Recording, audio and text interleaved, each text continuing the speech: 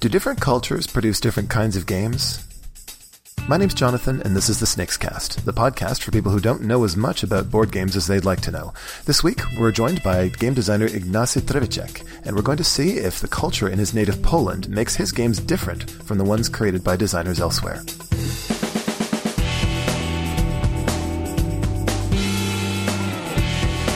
Welcome back to the Snakes Cast, everyone. As I mentioned in our interview with Justin Gary a while ago, most of our guests at Snakes and Lattes have no idea what kind of person designs games, but something else I could have mentioned is that they often have no idea what part of the world these games come from, and sometimes they ask about that too. The truth is they come from all over the world, but different parts of the world seem to have different styles of game design. We've spoken before about German and American style games and how they differ. Today we're taking a trip farther east to Poland, and Ignacy Trzewiczek is going to be our guide. Ignacy, thank you so much for joining us. Thank you for having me. How are you? I'm very well, thank you. I'm excited to get to talk to you. So let's begin with the stereotypes first, and then after that we can talk about reality. The stereotypical American is supposed to be loud and boisterous, and Germans are supposedly very serious and unfriendly. What would you say is the popular false stereotype for Polish people? Oh, I don't know about stereotypes. You know the stereotypes. I'm just a regular person from Poland, so you tell me. Yes, you tell me.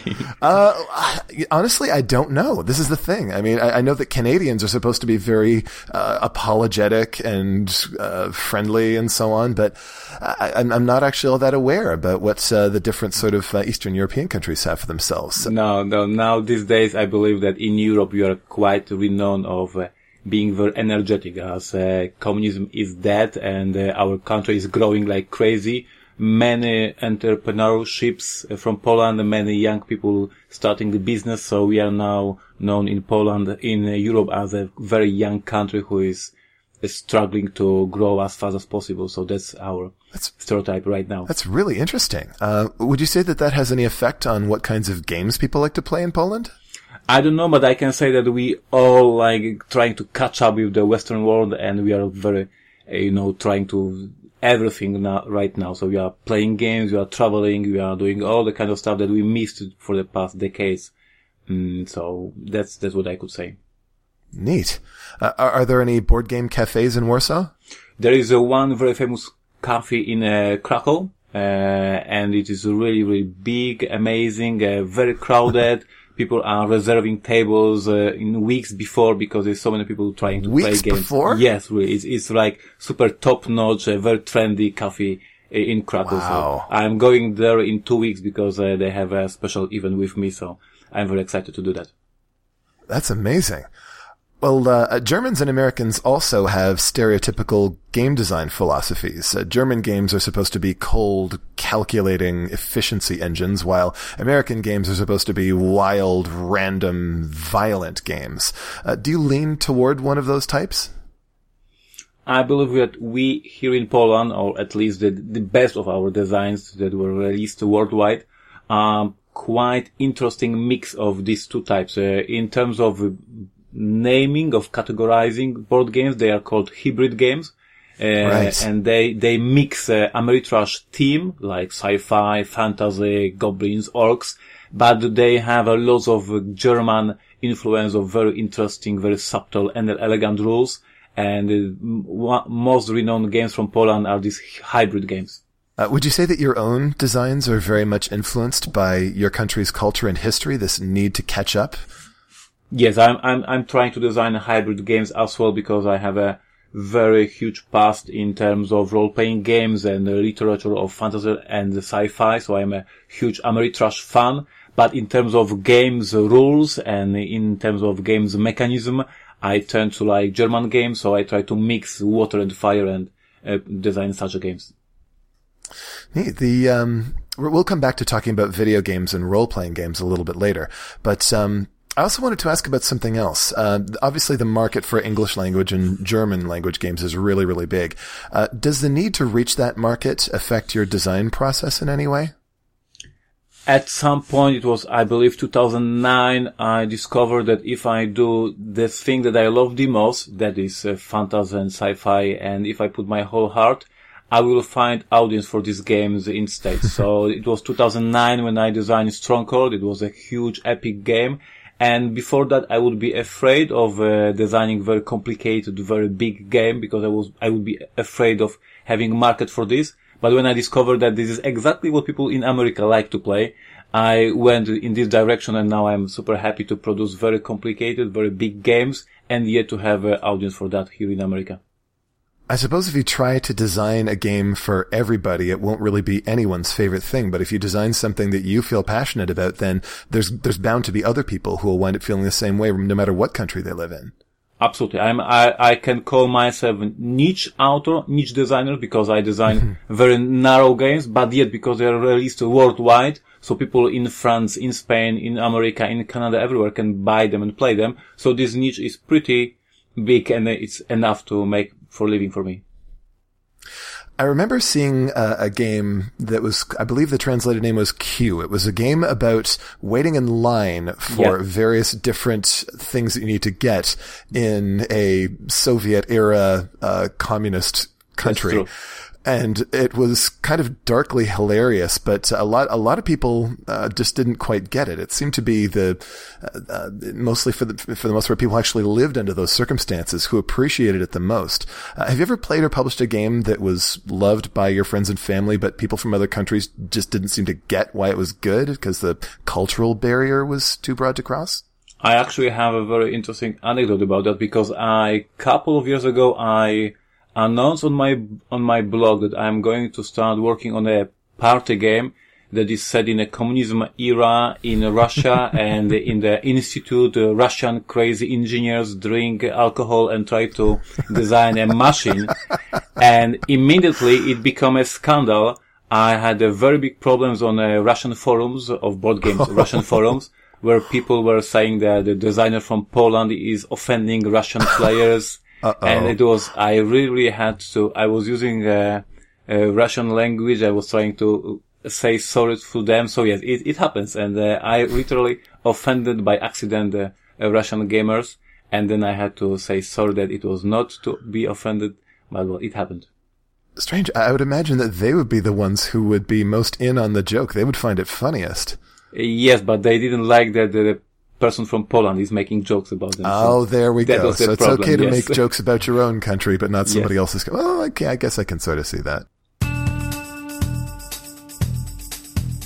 So, electronic role-playing games are said to have two major types. Japanese RPGs, which are all about characters and stories, and Western RPGs, which are all about exploration and freedom. But for quite a while, there's also been a third style of computer RPG, which you might call the Euro-style RPG, like the Gothic series and The Witcher. These tend to emphasize moral gray areas and permanent consequences for your actions, and they typically come out of Eastern Europe, especially the Czech Republic and Poland. Do you play electronic games, and has your design style been influenced by electronic games? I try to play them, but I don't have enough time, so I have more video games on my shelf than I played. Oh boy, do I know how that feels. Yes, but in my free time, I try to play them. I didn't finish Witcher 3. It's too big for me. It's so huge. Yes, they put a lot of effort in that game, so I'm still in the middle. But yes, of course, I'm familiar with these games. You know, I grew up doing role-playing games. Actually, my company, Portal Games, started in 1999 as a role-playing game company. So, even though I'm not doing video games, I was very deeply involved in role-playing games, like paper ones.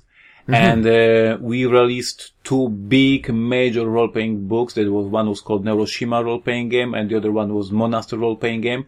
And both of these games were very dark, very serious, not in the style of Dungeons and Dragons, just, going to the dungeon and killing monsters. No, it was completely something different. And I can tell you that Polish way of playing and seeing role-playing games is super different.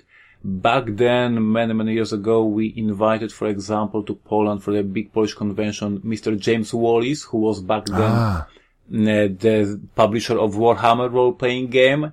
And we talked a lot about how we play Warhammer and how they in United Kingdom play Warhammer. And there was something like Polish school of playing and Polish school of designing role-playing games. We are very dark society, and we have this very, very interesting point of view on adventure scenarios, settings, and my game that we released many years ago, Monaster, it was something if you took Three Musketeers by Alexander Dumas and do a crossover with Lovecraftian. So you have Musketeers, it's like France 1770s, but then you have a horror, dark magic, occultism, and all that kind of stuff. So that's what we like here. Okay, that's enough broad cultural discussion, I think. I'd like to talk a little more about your games and your personal design philosophy. Your blog is called Board Games That Tell Stories. That right there makes a pretty strong statement about what's important to you in game design. Yes. So why is narrative so important to you in games? Why not just design abstract games like Uno or Blokus? Yeah, so as I mentioned a few minutes before, I started with role-playing games. Back then in high school, I was one of these geeks that we know from the movies and sitcoms. Yes, reading books and playing some video games. And then from these books, I learned that there is something like role-playing games, paper role-playing games like Warhammer, like Cyberpunk and other Call of Cthulhu and many other role-playing games. And I went very deeply into that. And then after I dropped college, being super honest, and I founded company, I went for designing role-playing games. And these stories, these scenarios, these characters were very interesting for me. And then the company was growing and we moved to the board games. But still, I have 20 years of experience creating scenarios, creating characters, creating adventures. And these stories is all that drives me. And I have hundreds and hundreds of books at home and I'm reading them and I love all about stories. One of the problems with narrative in board games is that the players have to be able to make choices, meaningful choices, or else they're not playing. But sometimes those choices don't make for good storytelling. How do you reconcile the player's freedom to choose with the need for a good story that makes sense in a board game?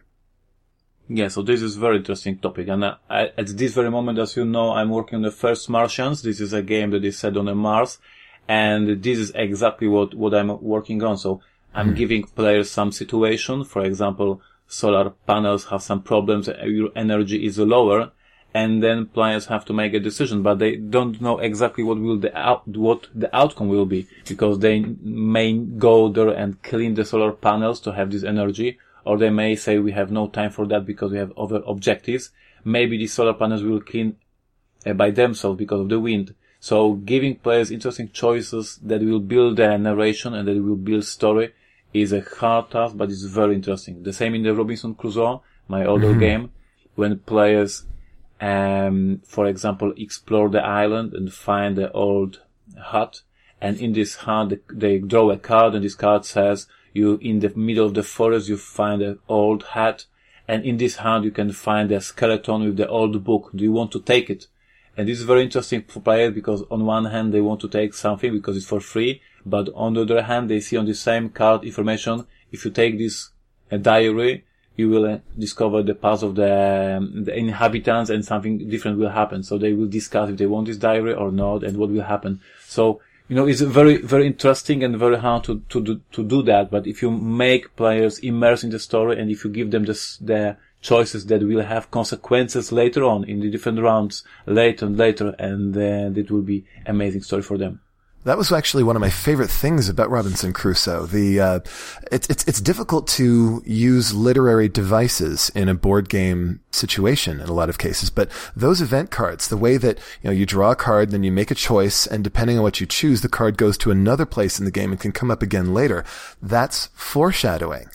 And that's a literary technique that I love. And seeing that in a board game was kind of incredible.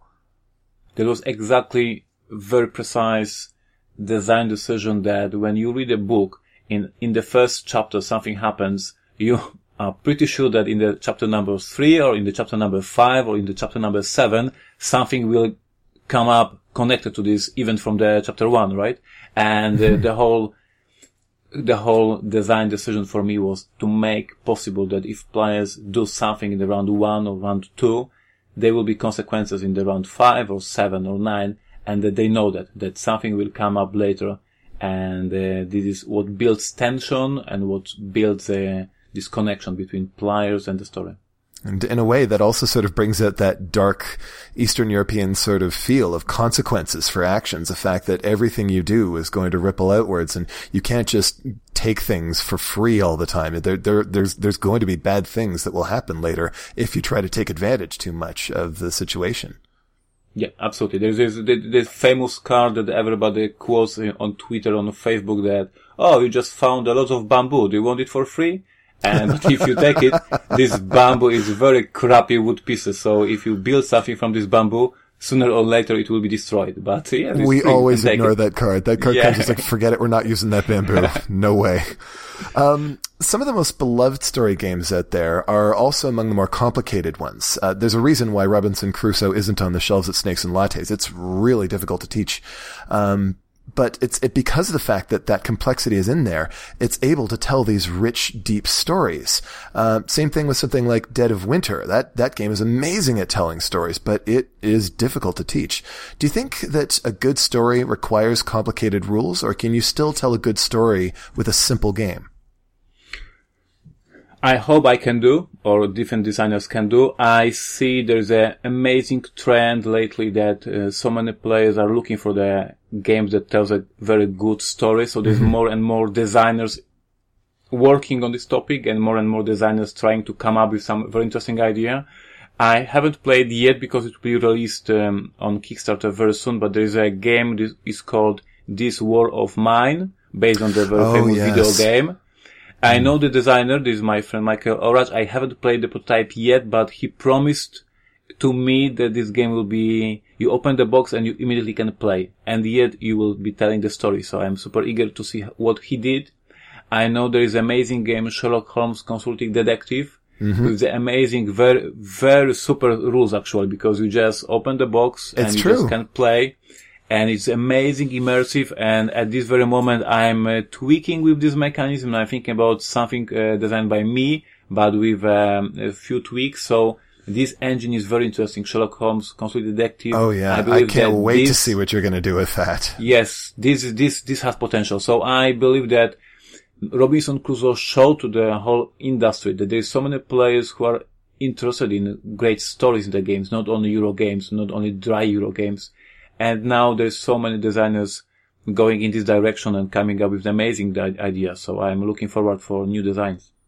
Wonderful. To our audience, I'd just like to say, if you're a fan of narrative and board games, you need to check out Ignacy's blog. It's called Board Games That Tell Stories.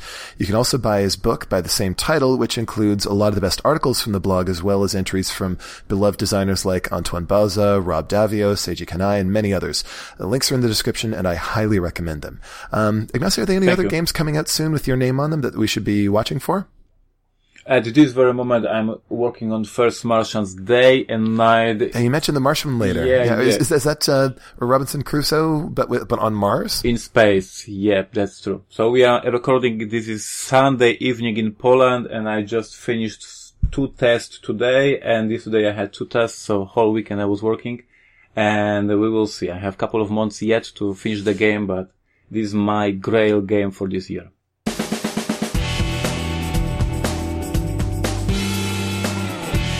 Okay, that'll be it for this week. Do you like these interviews we're doing lately? Let us know. Tweet us at SnakesCast or post your thoughts on the Snakes and Lattes Facebook page. Ignacy, thank you so much for being on the show. Thank you for having me. Thank you. SnakesCast is produced by P.T. Douglas. Music is provided by Ben Sound. The opinions expressed on the show belong to the people in it and not the company behind it. Ignacy will be back again next week to talk about a shockingly minimalist game design called Tides of Time. Until then, thanks for listening. Game on.